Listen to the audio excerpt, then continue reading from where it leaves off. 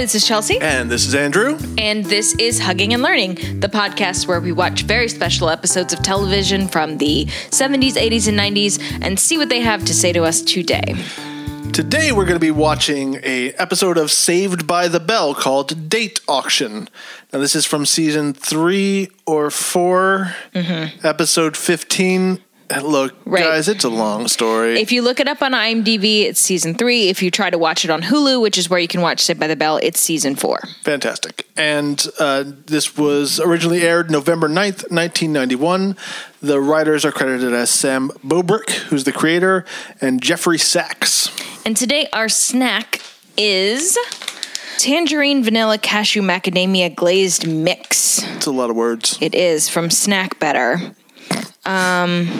It's like a trail mix, but it's specifically tangerine vanilla. So let's see what we think. Yep. You've been gone now almost a year, and you ask me to forget and forgive later, baby. So, Chelsea, what did you think about these tangerine vanilla fancy lad trail mix snacks? I really like them. I especially like the little mango pieces in there. They're it's supposed to, I guess, according to the back of the bag, taste like a orange and vanilla frozen ice pop, like a creamsicle type thing. I like them. You? I tell by your face you don't. I didn't get much out of them. There wasn't much flavor to it. Also, I feel like it's what rich people have when they're having their servants carry them down a trail. Oh my God. Trail mix.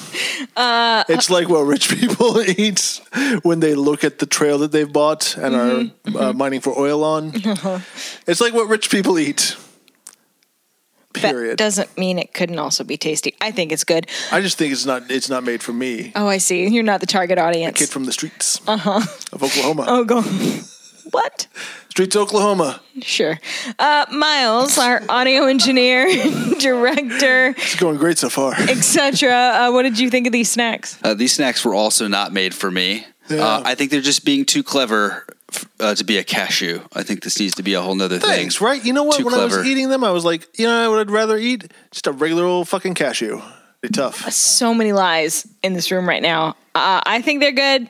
Check them out if you have some sort of palate. So, let's get down to Saved by the Bell, the whitest show that ever whited on some whites. Saved by the Bell aired for 4 seasons between 1989 and 1992, which kind of baffles me because I thought this show was on for much longer, and because it ran in syndication endlessly when I was a kid, and I think I thought it was like a current show at that time, even though I would have been watching it mid to late 90s. Well, they syndicated it almost immediately. That was kind of the plan in the 90s was let's get as many episodes done as we can, get it into syndication, then we're all making a ton of money, and we can stop working. Yeah, and it was on every day after school, I would watch it, and I really felt like these characters were my friends. I've probably seen every episode of this show. I felt these characters were way better than me. Well, I mean, like I felt like I knew them intimately. Fair. You know what I mean? That's fair. And because I was in junior high and they were in high school, that's usually the demographic. Like it's usually the data bears out that you engage as a kid with characters who are slightly older than you are. To sort of understand what's coming up and that sort of thing. Also, the episode series season confusion is that this started out as a show called Good Morning Miss Bliss, was about kids in Ohio, a couple of the same characters, and then after that first season, which starred Hayley Mills, who's one of my favorite actresses of all time. Yeah, for sure. After that first season, they were right on the edge of getting canceled if they weren't actually canceled. But the series creator, Sam Bobrick, and I think Brandon Tartikoff was working on it back then. I don't know. So, but they retooled it as a show about teens in California, dropped a bunch of characters, added a bunch more characters, and it lived on for several more seasons. And 2 spinoffs. Yeah, they did the college years, and then they did the new class, which was new actors, new characters. Except for Screech. And then they did, they got married in Vegas, Zach and Kelly. There are a lot of iterations of this. Yeah. This season in particular, which is season 3 of, season 3. We're going to call it season 3. It's season 3. They've spent the first half of the season working at a resort on the beach with Leah Remini. Yes, they have. So there's some sort of confusion in terms of like, it's a little bit all over the map in terms of, you can tell just from continuity errors that they aired the episodes out of sync of how they filmed them. Yeah. But for the purposes of just discussing this episode as its own thing, we are firmly back in the high school world. Yep. We're at school. The ordinary world of the show is these characters who we all know and love are up to their high school hijinks, and there's a dance coming up, which is a big, sort of a high school milestone. Spring dance. And so the characters are the sort of like central group of characters are Zach Morris, who is the super cool guy. He's the ringleader. Every girl wants to date him. Every dude wants to be his friend. AC Slater, who is the jock. Screech Samuel Powers, who is the geek. Lisa Turtle, who's a spoiled rich girl. Jesse Spano, who's the smart feminist. And Kelly Kapowski, who's the head cheerleader. There you go. That breaks it all down for you. Yep. Like so many teenage shows, it's like, here are all the archetypes. By the way, they're all going to dress exactly like their personality stereotypes. Yeah. Which is great self-awareness. But Saved by the Bell is one of these shows that you can truly drop in on any episode in any season and be caught up very quickly. For example, this episode starts with a fade in on Zach, who's addressing us directly. And he says, one thing about student council is there's always a bunch of teens yelling at each other. And then we're into the episode. Yeah. Screaming teenagers. It's a student council meeting. Principal Belding asks if anyone else has anything to bring before the student council. And Kelly pipes up that the school cheerleaders need new uniforms. And that is the inciting incident. I mean, it's the third line of the show. Yeah, they aren't fucking around on this And one. as many eagle-eyed internet sleuths have pointed out, the new cheerleading uniforms, the one whose acquisition necessitates the whole action of this show, have already been seen in season 3, episode 7. Come on. Yeah. Did you not know this? I didn't know that. Yeah. Season 3, episode 7, which is Check Your Mate. You see the cheerleaders in these new uniforms. Screech goes up against a Russian chess player. Yes. Oh, jeebus. Yeah. So anyway, how much of my brain real estate is taken up by knowing Saved by the Bell episodes? Too much. So anyway, we saw these new uniforms 8 episodes ago already. Stupid. I immediately needed to know if the 2 girls sitting behind Kelly were twins, and IMDb could not tell me, but I think yes. That's fair. They're dressed. The one piece of evidence that you pointed out is they are dressed exactly the same. Which same hair. Which you only do. Which is also the same as Kelly's hair, which is just the 3 of them sitting together. It's an odd thing. Very high, a lot of hairspray. So Kelly says, we'll need $400 for $600 for those outfits, and Zach, being the upstanding citizen that he is, says, why don't we just do $200 and they can wear bikinis? And none of the girls laugh. They all roll their eyes, except for Wendy, who is on the student council, who is this girl we've never seen before and we'll never see again after this episode, who is just busting a gut. Yeah, she loves these horrifying comments from Zach. Oh my God. His misogyny is mother's milk to her. She thinks it's hilarious. Yes. Kelly and Lisa immediately have the idea, we want to auction off the guys of the school at a date auction to raise money. Jesse is against this as sexist flesh peddling, and everyone laughs and rolls their eyes as if this weren't a little bit true. It's kind of creepy. It's a creepy first idea. Yeah, and they unanimously overrule her. First things first, let's get on this, because I have a theory about this show that I will discuss later. But let's point out a couple things. Kelly says, let's do a date auction. I bet girls would bet a fortune on Zach and Slater. Mm-hmm. And there are 4 other dudes in this room who she's just like, "Buh, and you're trash." I guess you guys might bring in something. Yeah, you guys might be able to get us the shipping and handling costs for these uniforms. Zach and Slater, $600 a piece. So already not off to a great, caring. Jesse's the only person, start. Including the principal, who has an objection to this, and they unanimously overrule her. Yeah, they immediately vote, and it's on. So the next scene takes place right out in the hallway. Yeah. Okay. Lisa likes the student council president? Vice president. Is Jesse the president? Yes. Then how is she not, how's she being over? Because it just has to happen that way. Okay, fair enough. Oh, thank you. Yeah. Reality, I understand. Yeah. Okay. Before we get too deeply into it, this is a thing that you and I have noticed now, having watched a couple of Saved by the Bell episodes and talked about them in preparation. Saved by the Bell focuses very heavily and almost equally on all three of its concurrent plot lines. Absolutely. In a normal episode of television, you have three separate plot lines, A and B and C. B gets less than A and C gets less than C as far as airtime is concerned. Not in Saved by the Bell. They are doing all three problems all at once, which is very jarring. Further, instead of having people help with the problems at hand, they spin off a couple extra problems that somebody else is running into. So you end up with 5 storylines, all that need to be addressed, all that need time, and all that need to be wrapped up. And it's so much They're stuff.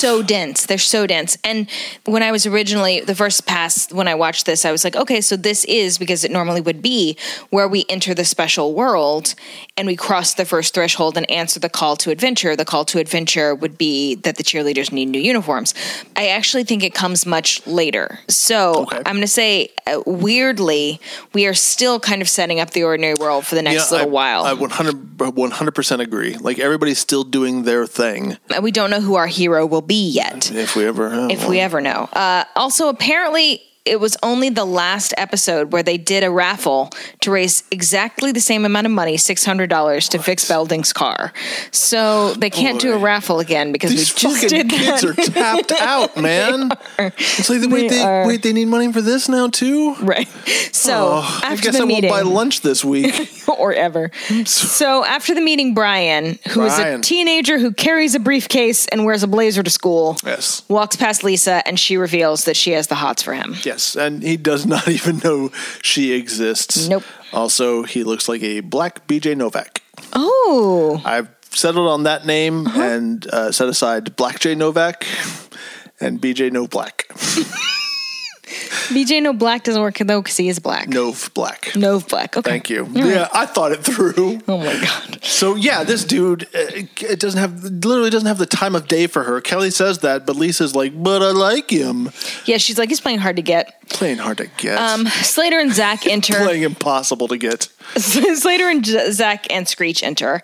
And Slater is wearing the most amazing acid-washed harem jeans with 4 built-in belts and a very high waist, into which his shirt is completely tucked. It's disappeared into this pool of acid-washed jeans. It is amazing. Slater bets Zach he'll bring in more money at the date auction, and Screech is delusional.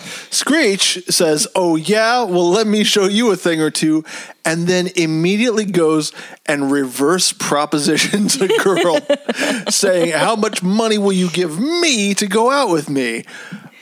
Which is negative $50. Exactly, and she slams his foot in a locker. Yeah. So much locker slamming in this episode. For sure. So Jessie has said before that she's upset about the auction. She called it a meat market to Lisa and Kelly, and now she wants AC to help her, boycott this thing or do something about it. He is her boyfriend. Yeah. He is her boyfriend. He says, help me stop the auction.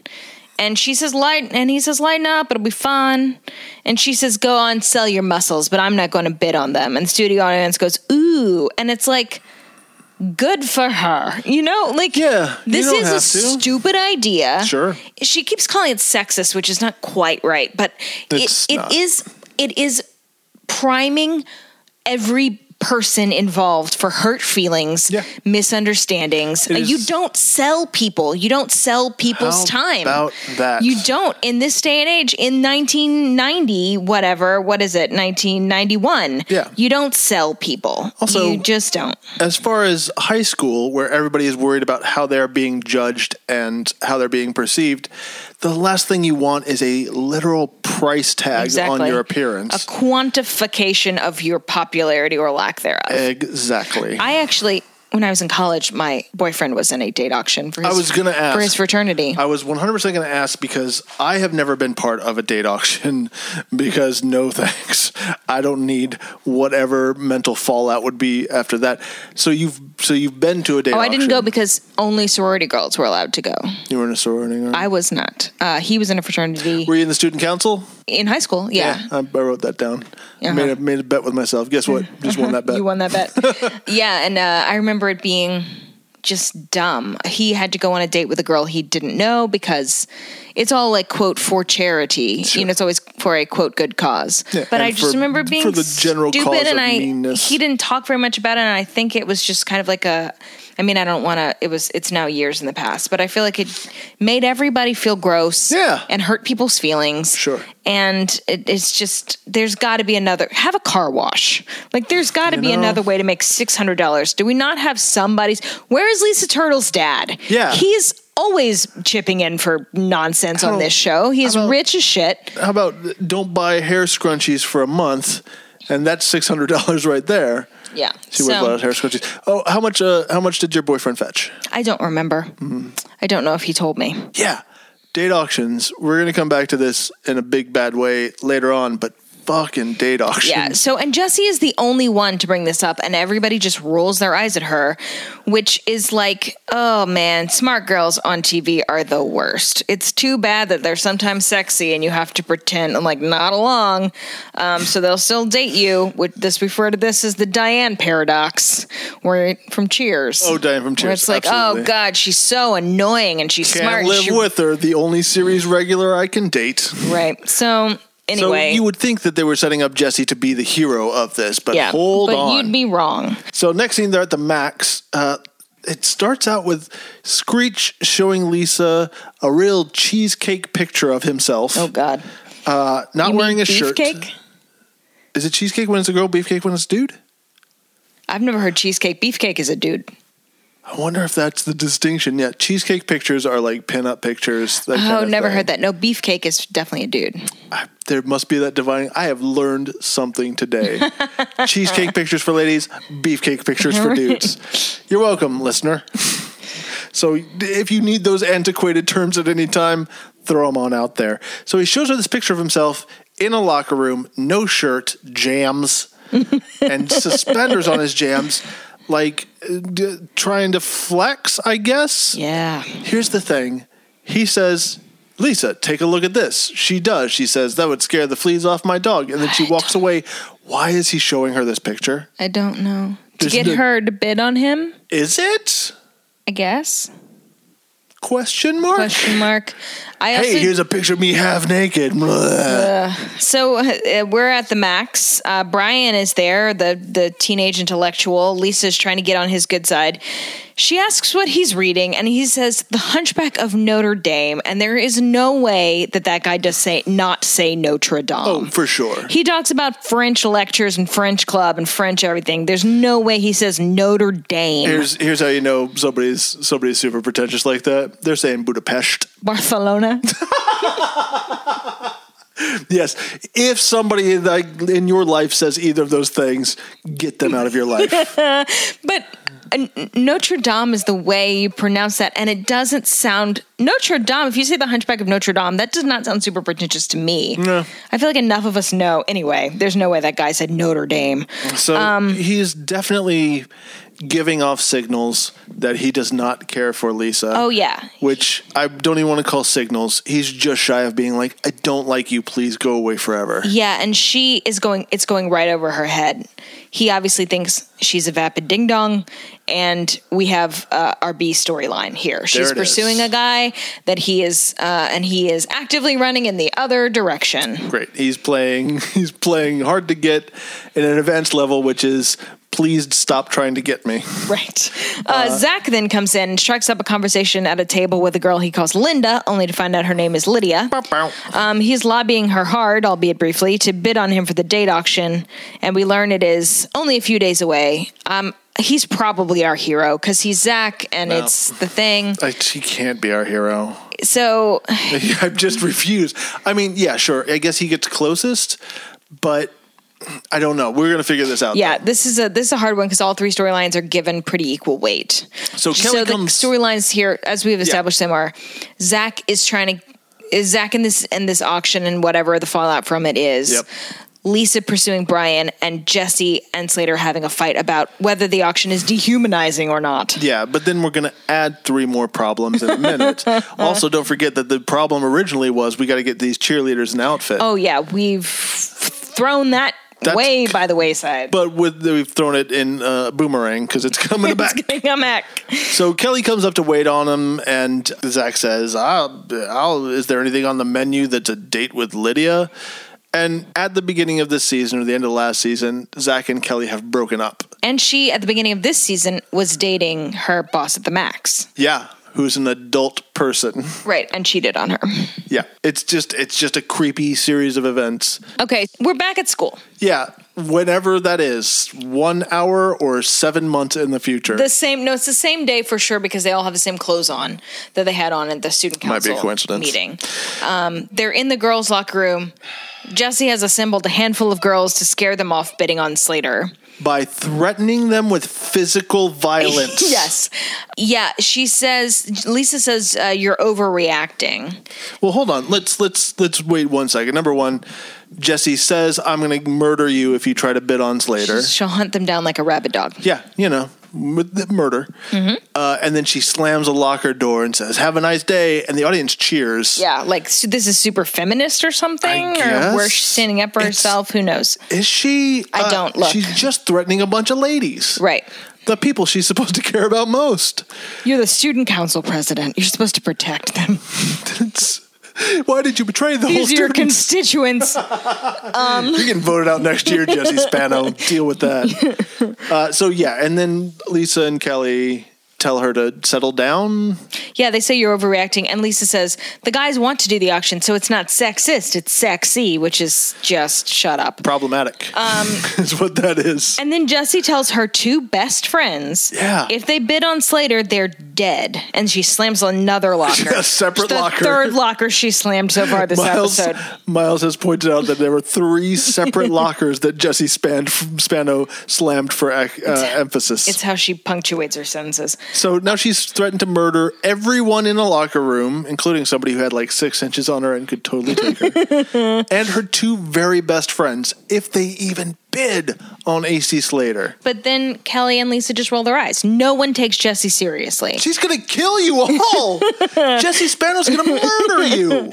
I don't know. There's nothing. That's it. That's that whole scene. That's the whole scene. And then Jesse murder. And then we're at the date auction. Date auction time. So it seems like all of this heretofore has happened in one day, and then Zach let us know that the date auction was days away, so now we jump ahead in time several days to the date auction. Sure. And the principal is the auctioneer of the students. Weird. Nothing sexier than that, or less problematic. I'm going to sell my students to each other. Yeah. That's the noise he makes when he's watching it go down. Right. First, we hear the name Herbert Hodis announced. He's got to be a dweeb with a name like that.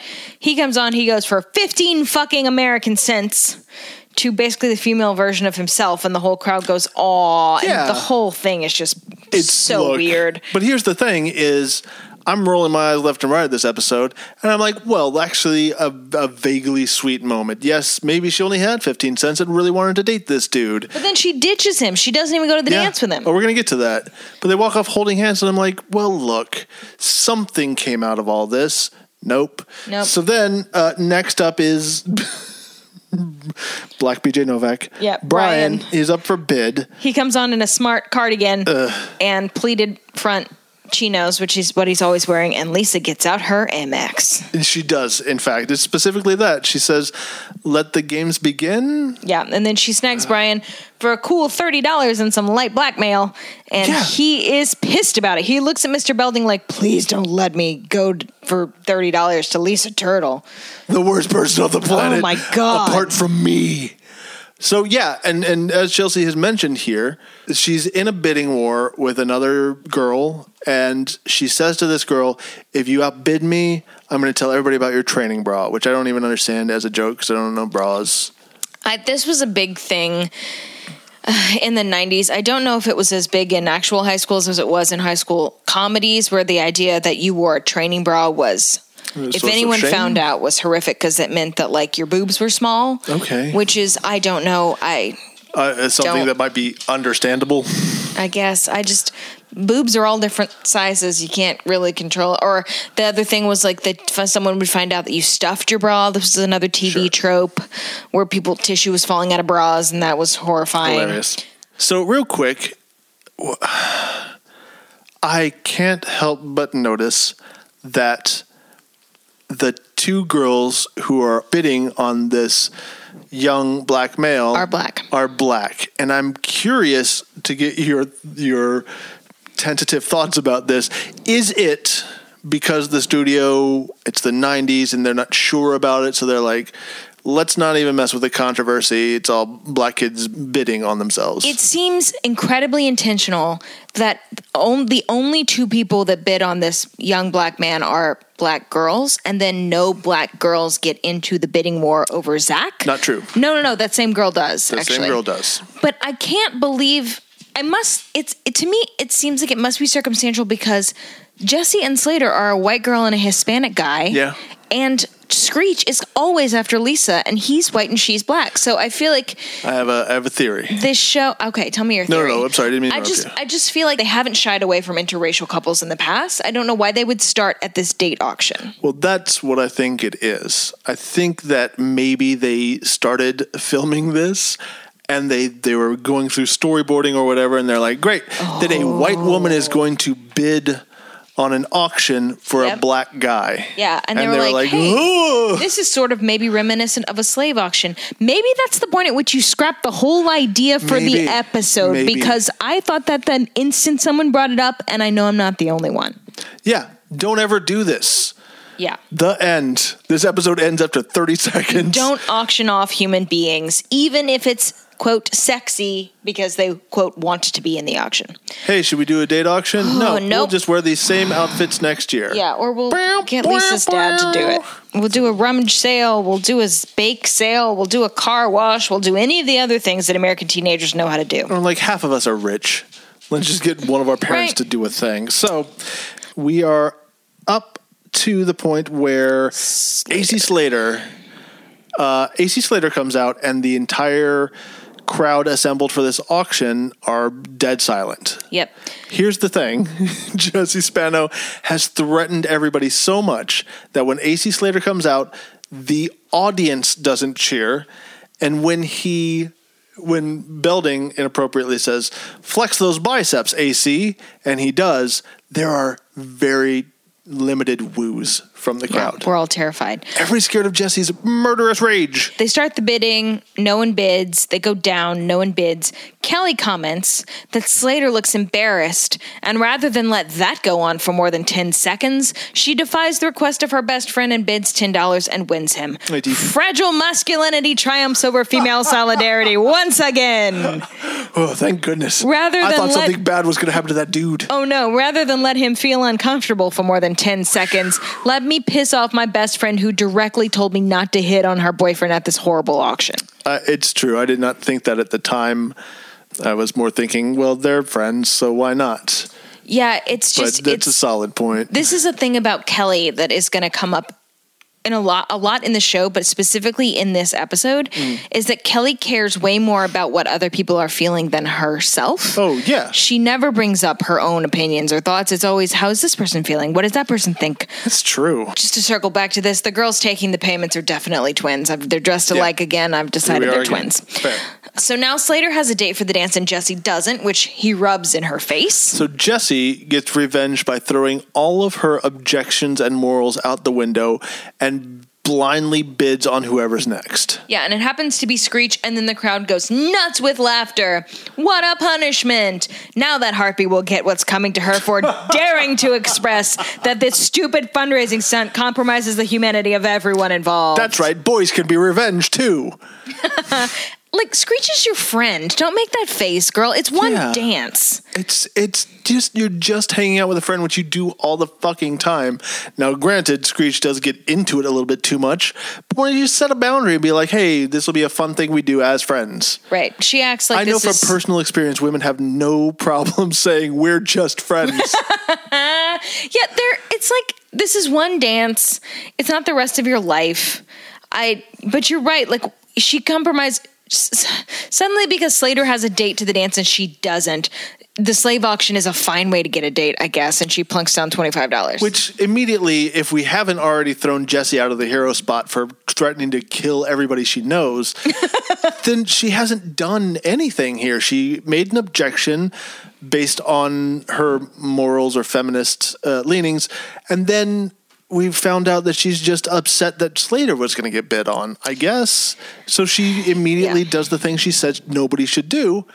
Bye, Jessie. Thanks for trying to be the hero for a second. Yeah, I guess. So, next up we have Zach Morris, and the yeah. fucking crowd goes wild because Zach's the best. This is going to be the bloodbath. Bloodbath. This is going to be a bloodbath. There's a ravenous war to get Zach because Zach's the best. Yeah, Lydia's up to like $70 or so. It's going once, going twice. Nope. And she loses. She loses to Wendy. Yeah. Here's the thing, people at home. Here's why. Fuck this episode and fuck everybody involved.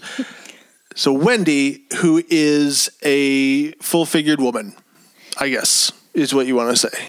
I think we're going to use the word fat, which is a word that women of size have reclaimed just recently. Now we're going to retroactively use it because that is why this actress was cast, because she is the size of 3 Kelly Kapowskis. Sure. And the point that they are making and the reason that Zach looks at Belding like he's about to be thrown into a pit of fire when this girl bids $100 for him is because she is fat and he is horrified. And moreover, the audience starts chucking it up, like laughing and just, what? Zach dating a fat lady? No way. Yeah, Belding has to literally shove him off the stage to get him to touch her. Yeah. And she is wearing some kind of kindergarten pinafore get up with white tights and loafers because she's not a sexual being. She's fat. Yeah, she can't possibly be. Can't possibly. She is wearing matronly outfits throughout this, floral designs and house dresses and things like This that. is to remind you, the girl in the student council meeting that was laughing at all of his jokes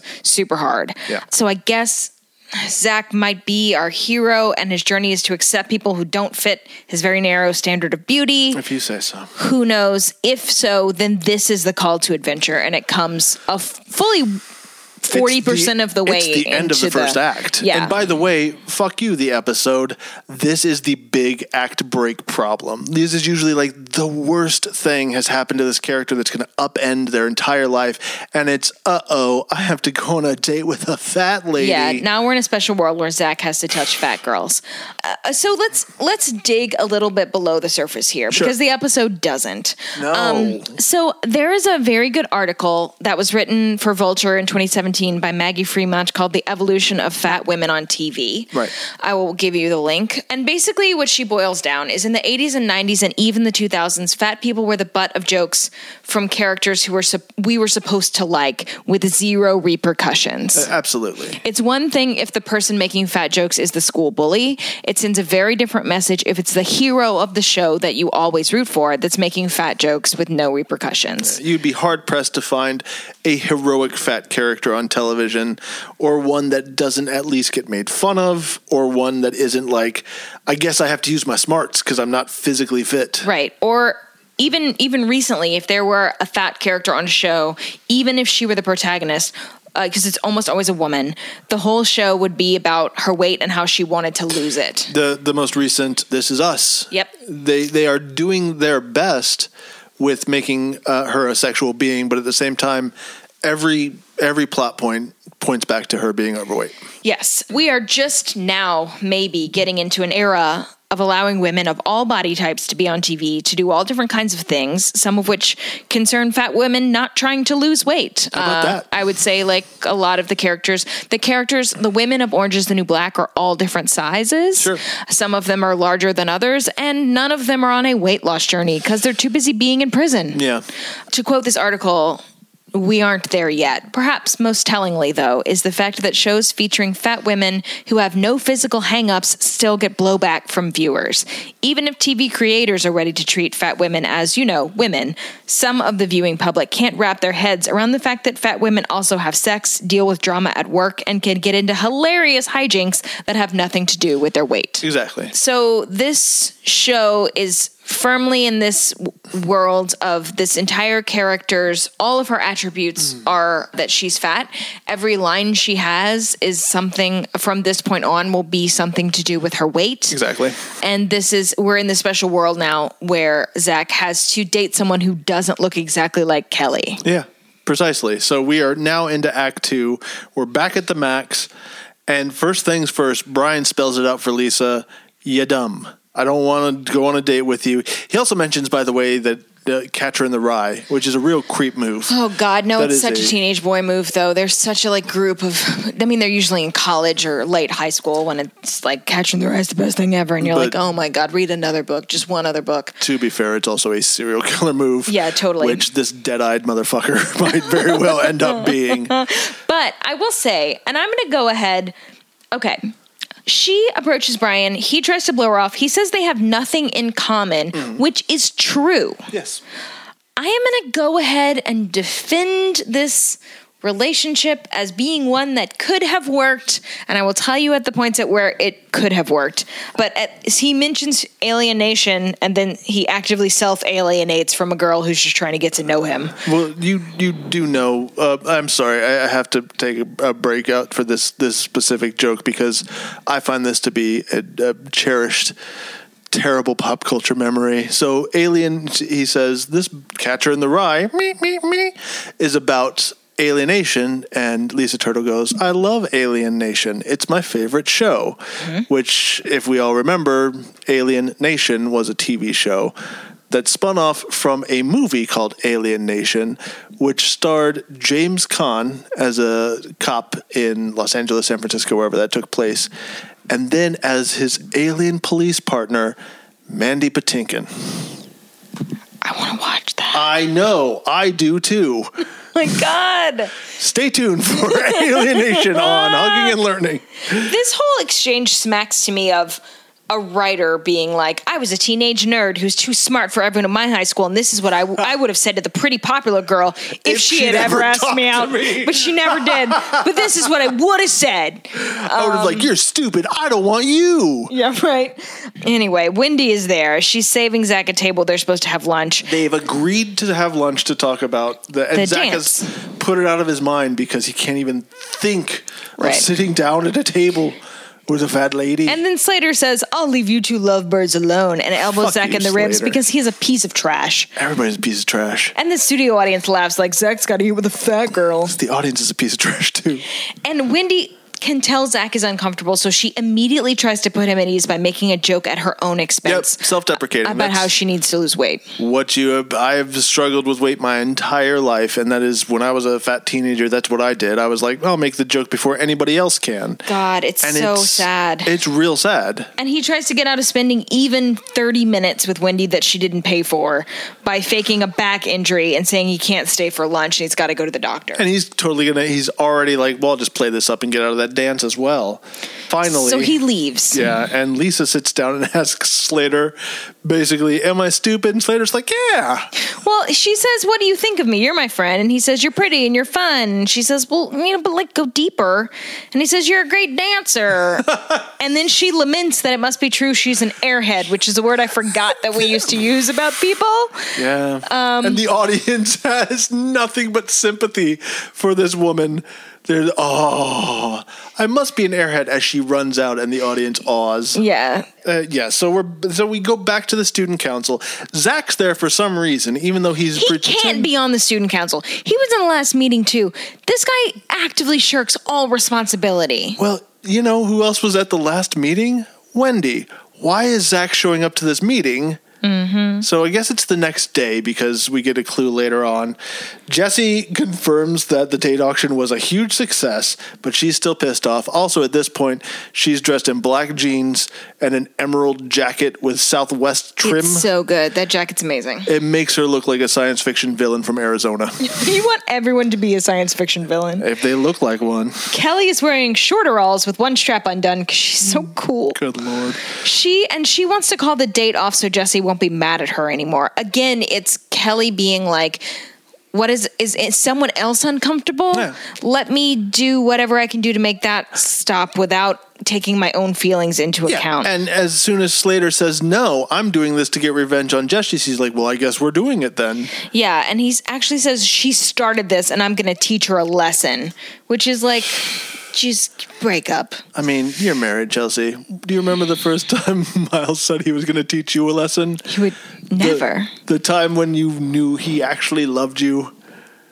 Have you ever wanted to teach me? He looks terrified. Yeah, as you should, because you're not a fucking sociopath. So, right. Lisa comes in dressed as a 60-year-old librarian. Which she's wearing a full business skirt suit. And pearls. Glasses, pearls, carrying a ton of books. Yeah. She says, I was in the library reading up on Tolstoy, and she wants Brian to like her, and she tells him that he has inspired her to become a more serious student, and he's impressed. He fucking goes for it. He's wearing a button-down cardigan tucked into pleated front chinos. He's clearly already somebody's stepdad. Like, Lisa, I mean... Listen, older women just understand me more.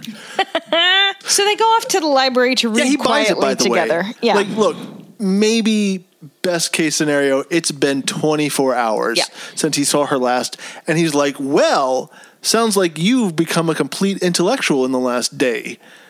Yeah. Nom. That's him eating it up. So they go off together. Success. The audience kind of cheers for this. They're excited. Wendy finds Zach in the hall. Yep. Although they should have just both been in the meeting together. Yep. She's wearing a floral tablecloth. Yeah. She's, again, so clearly not supposed to be a sexual being. He's so threatened by her very presence in any way. Yep. And this juxtaposition of these things back to back to back clarifies the major crux of this, and I think many episodes.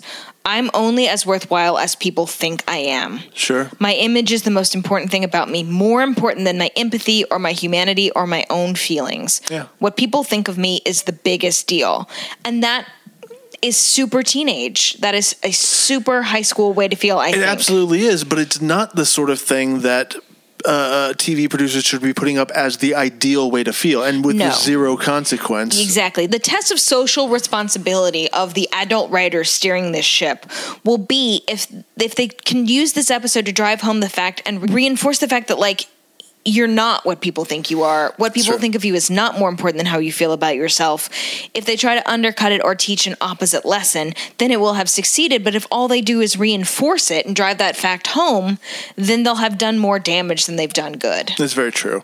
So Zach is still pretending that his back and also neck hurts, and he's been in for acupuncture and deep tissue massage. The most California doctors on the planet. For sure.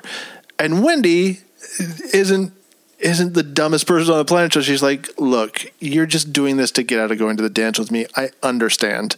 She's also called him, and his mom said he was out surfing, and he's got zero decent response to that. Right. And she says, I've heard all this before, but I thought you were different. And I'm like, why? Was it all his hilarious misogynistic jokery? Yeah. Why did you think he was different? I got a lot of sympathy for Wendy in this episode, but not right now. Right. And then she says, let's just forget about the dance. I'd have more fun going alone. And the audience claps at her bravery, I guess. I guess so. What a great lesson to learn, I guess, somewhere. But that we don't. This isn't poignant enough for a lesson to be learned. Right. And she doesn't even say anything like...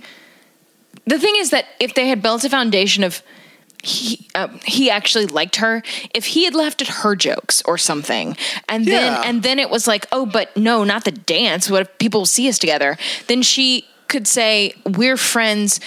You like me. Why do you care so much what people think? But that's not the relationship as it has been set up at all. And I don't feel like we can put Wendy in the heroic spot. She's not featured enough. Nope. And I feel Zach's kind of leaving that spot as well. Yeah. As we're going to see how he sticks the landing on this next episode. Right. So There we go. We're into Act 3 now, and it is the we're at the Max Going first. to the Max. Yeah. Kelly's just trying to make an honest buck on her lunch hour. Lisa is showing off her intellectual side to Brian. And in fact, this is the thing about this plot line. We're supposed to be thinking that Lisa is putting on an act and she's betraying her own self to pretend to be someone else. In this conversation with Brian, she does not seem to be out of her depth. She does not seem to be faking it. She even says so. She's like, I'm doing great. Yeah, Kelly pulls her aside and says, you're being phony. And Lisa says, well, this phony has a boyfriend and old Lisa didn't. Which is, I mean, yes, if you're betraying your principles and who you truly are to be with someone, that is problematic. Yeah. But I would argue that especially when you're young, being exposed to new things and having your horizons stretched and actually finding new things that you like that you didn't think you would is one of the best things about dating. Are we to think that she hates books and she hates foreign films? Like, let a girl live, Kelly. She's exploring some new things. Maybe she actually will like them. I agree. I think that you can still make the case that this is not the way to go about that specific exploration because it is phony and in service of a man's opinion of her. I would argue that this plotline could have been written differently. Yeah, look. In a way that would have encouraged people to maybe date other people who aren't exactly like you. The word you're looking for is better. And all of this episode could have been written better. Agreed. So Jesse sits down with Zach to complain about Screech. He thinks he's in love with her, and I guess this is the lesson that Slater wanted to teach her. Don't piss me off or you might have to date a nerd. So he's giving her plant bouquets and leftovers to eat. And then Screech comes in and he's like, hey there, Jesse. I'm really looking forward to going to the dance with you. Here's some meatloaf from my mom. Yeah. And then here's the most important part of the episode. He kisses Jesse on the cheek, and the audience fucking says, ew. Yeah. Here's the thing. I don't defend anything that Dustin Diamond has done. Sex tape, stabbing a dude, being kind of a creep.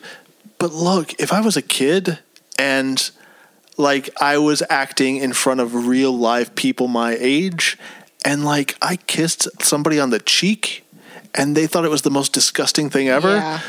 And I had to do it a couple of times, I'm guessing. Yeah. That would just ruin me. So Yeah. I'm not defending Dustin Diamond, but I kind of get it. Yeah.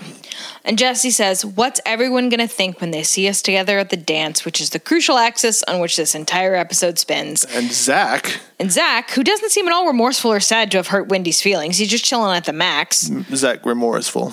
I'm surprised he's not here with Linda Lydia. He says... It's true. Jesse says, I got to get out of this. And Zach says, you made a commitment and you'll break Screech's heart if you break the date. And underneath it all, he's a great guy. And totally unselfconsciously says all things to her. And then Jesse says, you're right, I sound stuck up and awful. I should give him a chance. I mean, Wendy's not exactly your type, but you're going with her. And it takes Jesse spelling this out and comparing Wendy directly to Screech for Zach to grant that Wendy might have a tiny bit of humanity and be a person whose feelings are worth considering. And honestly, the word might there is pretty poignant because she's not your type. In fact, she's kind of a horrible, disgusting person, but you're going out with her like a hero would. And he's like, oh, right. I know people don't like Screech because he's a nerd, but I know that underneath all that, he's great. Maybe underneath all that fat and that pinafore, Wendy's also a human fucking being. You would think that would be his thoughts, but it's mostly like, I feel feelings about things. I better try to get these feelings unfelt. So then we go straight to the dance. The climax. It's the supreme ordeal, the showdown with the shadow. Oh, yeah. Remember the hero's journey, everybody? Right. Good luck. Yeah, good luck. Jesse is giving Dancing with Screech the old college try.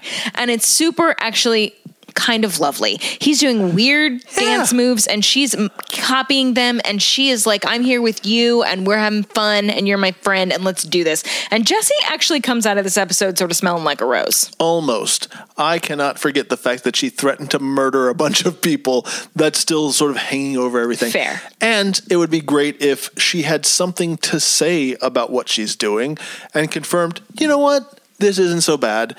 And you know what? I might have had wrong feelings about the auction or whatever you want to do to tie this together. But nope, she's just dancing and having a decent time, we guess. But we don't have time because then we have to go to Zach, who is sitting with the nerds. Including the nerd who had that very touching moment with the other nerd girl who bid 15 cents on him. Yeah.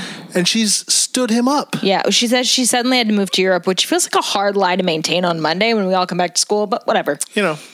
Wendy shows up wearing a denim dress, pearls, and a satin sash, and they have put her in something in this scene that makes her look like a teenage girl at a dance. Like, for the first time, they've sort of dressed her. It's still matronly, though. Yeah. And Zach comes over and apologizes to her, and he says, I made a commitment to you, and I'm going to keep it. And she forgives him and sort of laughs at his next lame joke. And then he says... I felt so guilty about it. I felt guilty. He doesn't say, I don't care what people think. I think you're cool. I want to be your friend. Hey, no, none of that. You know what else is missing from all this? I'm sorry. Yeah, no apology.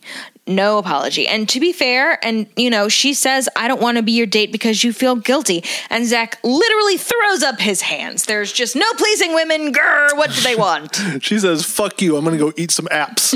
Yeah, she does say she's going to go stand by the finger foods, which is like, come on. That's where I spent all of my high school dances. Right. And there's a great Lindy West quote, which if you don't know the indomitable Lindy West, just Google her. She writes a ton about being fat and fat acceptance and loving your body and the depiction of fat people in media. And she says, fat people do not exist as leverage for thin people's self-esteem. We simply exist same as anyone. So Wendy's basically like, I'm not here so you feel like a hero for going out with me. I don't care if you feel guilty. Where's the food? Which sort of undercuts it. It does, but what are you going to do? So then we get to Brian and Lisa because, again, we are in a furious lightning round of stories now. Yes, we got to wrap all these things up. We have 5 things to address, and we're going to address all fucking 5 of them. If it kills us, we will keep your audience after so we can do more. Right, after class. Brian tells Lisa that he used to openly mock her, and she's like, how charming. Yeah. And she says, I go to foreign films exclusively now, and I'm taking French lessons. And he dances like a fucking dork. She doesn't say that. I'm saying that. She asks if we can go to the mall tomorrow instead of a cello concert. And he kind of balks at that and then thinks that she must be making a joke. And this is sad because the trying of new things and expansion of horizons has to be a two-way street in a relationship. Sure. And if he had been willing to attempt going to the mall to see why his girlfriend likes it, he might have found out he liked it too. And they might have started dating, and it might have been like, oh, Lisa's learning new things. Maybe she's not completely vapid, but nope, Brian does not have a multi-episode arc, and Lisa needs to get back to being a vapid mall rat by the next episode. So this romance is doomed. I still say that Lisa could have approached this from hey, I know we don't have a lot in common, but look, I just read this book, and I think it's great. Would you like to talk about it? Mm-hmm. And then... yes, I still think these things are great. Why don't you try doing one of these things with me? But instead, my personality is completely different now. Yeah. I'm whoever you are. So if I bring up the mall, it's like, well, that's not, I didn't think you were doing that sort of thing anymore. Right. It's just troublesome all around. But yeah, it's on its way out. Yeah. Cut to Slater and Kelly, who are there together. Slater misses Jessie, but not enough to apologize to her because I guess she hasn't learned a lesson yet or something. But and she's all the way over there. She looks like she's having fun, so screw him. Yeah. He clearly misses her and keeps talking about how he misses her. She's right behind him, but he does not want to talk about it because feelings are for girls. Yeah.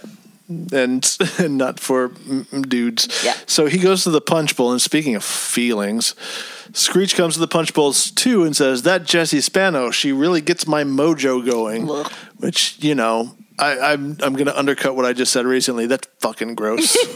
That's disgusting because he's basically he's using an Austin Powersism to say, man, that Jessie Spano makes me horny as hell. Your girlfriend makes me horny as hell. But then actually I'm going to tell you, dudes don't care for that. Right, they don't like that. So, But he can tell that Slater is sad, and above all, he's their friend. So he goes back over to Jessie and says, try to forget about me and go over and comfort Slater, whose fragile ego caused all of this. And she says, Mama's back. Mama's back. All forgiven. Because he calls her Mama. I get that. I know. It's not good. It's not right. And I forget who was teaching whom a lesson, both of them or something. This is very high school. You know why you've forgotten? Nobody fucking learned a lesson. Yeah, but it's so high school to be like needlessly vindictive and then get back together for no real reason. So this I'm allowing. Okay, but let's not forget, Slater hasn't learned anything, and Jesse threatened to murder people. Also, Zach's the worst, and Lisa blackmailed somebody with shame and humility. I've got a thing. I got a whole theory that's coming up. All right. It's going to blow your mind. Back to Brian and Lisa. Whip across the dance floor. Brian talks shit about Lisa's friends and tells her she needs to make new ones. And this is the last straw. She literally rips off the suit that she's wearing like a superhero. She Barbie evening gowns her dress. She rips off the bottom so it becomes a short skirt and takes off her jacket, and she's got a crop top underneath. And she says she has to be herself. Au revoir, creep. Bye-bye, Brian. We will never see you again. And it's almost a good lesson about being yourself. Sure. But it ends up being kind of like don't date anyone who isn't exactly like you, which is kind of the opposite of the lesson we're trying to teach Zach. It's getting muddy. It's the last dance. Lisa's dancing with Screech, who's a geek, which is a distinct category from intellectual because he's not cute or something. Sure. But whatever. Belding is dancing with Kelly, which not at any school, not at any point in time. Dancing with a student who is in a cheerleading outfit. Not okay. Whose skin is very exposed. This is a PTA nightmare. No. This is a Kelly Kapowski nightmare moving forward. Slater and Jesse, of course, are dancing, and Zach sidles up to Wendy. Last chance to prove that you have learned some kind of actual lesson, you sentient surfboard. Repeat after me. I'm sorry. Nope. He says, he hasn't apologized, but he's like, can we dance? And she's like, I don't know. Do you feel sorry for me? Well, she says, you don't have to. And he says, I made a commitment. He says, give me a break. I want to. Yeah. Give me a break. Like she has some sort of problem. Fuck Give me a break. Fuck you, Zach Morris. Fuck you. And she makes her blush and she dances with him. Oh my God. And then Lindia sidles over and tries to cut in. Where were you for the first 40 songs of this dance? You could have danced with him at any other point in time. And then Zach says, no, he's dancing with Wendy. But he hasn't told us why or what he's learned or apologized to her. And then he asks her out to go for fun at the Max after the dance. No, he says they're going out to the Max afterwards. Oh, he doesn't actually ask her. Yeah, you're right. Asking out's like apologizing, unnecessary. No, and then she says that's great and she loves fun. Which is fucking even worse because he's like, yeah, we're going out now. And he's going to dump this woman and never talk to her again in 3 hours. Yeah, and what have we learned? What have any of them learned from any of these storylines? Nothing. I don't know. The community is implicitly healed, though, I guess, because we'll never see Wendy or Brian again, and the cheerleaders have new uniforms. So here's my theory that's going to turn this whole show on its head. Please. All right. Do something. I'm going to do my best, and it is hurdles and acrobatics. So we have an episode where people suggest the date auction, and then they fall into moral corruption. Oh. Jesse threatens to murder people. Lisa blackmails people. Zach body shames somebody and then never apologizes for it. AC Slater seeks revenge on his girlfriend. And Screech shows Lisa an unsolicited beefcake picture of himself and then obsesses about Jesse. So what you might think is, hey, shouldn't this be a special episode about how you should never do date auctions? Yeah, that would be great if I believed that anyone thought about this before you right now. No, nobody has. Nobody has thought about this during the production or anything like that. But I'm going to go one step further. And I'm going to say it has nothing to do with the date auction. The ordinary world of this piece is everybody is horrible. And sometimes they get slightly better, but then they go right back to being self-involved, shitty teens. So it's an Always Sunny in Philadelphia scenario. It's It's Always Sunny in Philadelphia without any awareness whatsoever. Yeah, but we're supposed to like them. I like the people on It's Always Sunny. I don't. Well, I guess we agree to disagree on that. But I think that you should have made this an episode about, hey, date auctions are the worst thing in the world. They bring out the worst in people. They put a price on people's humanity. But thinking about this series overall, they're just kind of horrible people. Oh, geez. This could have been a great episode for at least the Zach and Wendy storyline, and a little bit the Jesse and Screech storyline. Yeah. And definitely you could have roped in the Brian and Lisa storyline to be what I think of myself as more important than what other people think of Could me. have been. It could have been. It would have taken so little It would have at the end meant to drive that home. Doing less. To make this episode work, all you had to do was not so much. Really quickly, just to give us a bright spot of hope at the end of all of this. Yep. If you want to see an awesome show about normal human-sized women leading awesome lives, check out Dietland. It's super comic. It's super dark and terrific. Fantastic. That show is about to start its second season. And very excitingly, Lindy West, who I mentioned before, who wrote an amazing memoir called Shrill, which you can read or listen to an audiobook. They're making a TV show out of Shrill. Aidy Bryant is going to star in it. Fantastic. They just started principal photography like a couple of weeks ago. Samantha Irby is in the room, who's a fantastic essayist and memoirist herself. The times they are changing in terms of representing all kinds of women with all kinds of body types on Sure. TV. They were not great for people at this time in 1991 or any time really before or shortly thereafter, but they're getting better now. Yeah, I feel like I couldn't leave it without just talking a little bit about that. There's something very positive about that. And to make it, that's obviously my theory, everybody's the worst. Do you feel like they were just attempting something that they couldn't pull off at this specific time with this show? Maybe, but I feel like they just put her out there and played her for laughs. I think so too. And he never came back around and said, I think you're cool and I don't care what other people think. Or I'm sorry. Or let's be friends. How about that? What a great landing that would be. So, no, I'm sorry, Saved by the Bell. You didn't quite catch it this time, but, we'll be back. Yeah, there are plenty more episodes. So what did you learn? Anything here? I learned that I really feel like the gang from Saved by the Bell are sociopaths. Yeah, I don't know what I learned, man. Who did you want to hug? I guess Wendy. Yeah, I guess Wendy. I mean, actually, Wendy or the nerd who gets stood up. Yeah, Both of them. Horace, Herbert, something. Hobart. Yeah, I guess so. Look, listen to us grasping at straws here. It's because this episode is miserable.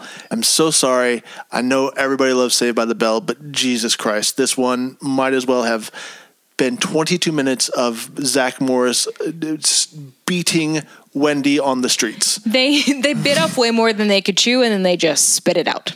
They did. Right in your fucking face. Yeah. So sorry that this one's a bit of a bit of a downer. We got super depressed here at the end. Yeah, but it's not our fault. They started it. Yeah, they started it. Now we're going to finish it. Okay. Thanks for listening to a very special episode of Hugging and Learning. Join us next time, won't you? Bring snacks. Bye. Thank you for listening to Hugging and Learning. If you want to visit us online, our website is huggingandlearning.com, where you can find links to all the articles we talked about today, as well as our post office box where you can mail us snacks. Subscribe to our podcast, rate and review, and tell your friends about us. If you want to drop us a line, you can email us at huggingandlearningpodcast@gmail.com. You can tell us about the experiences you've had with things we talked about. Or you can send us suggestions on which episodes we should do next. Our podcast is produced by Miles Pulaski, who also wrote our theme music. I'm Andrew. And I'm Chelsea. See you next time.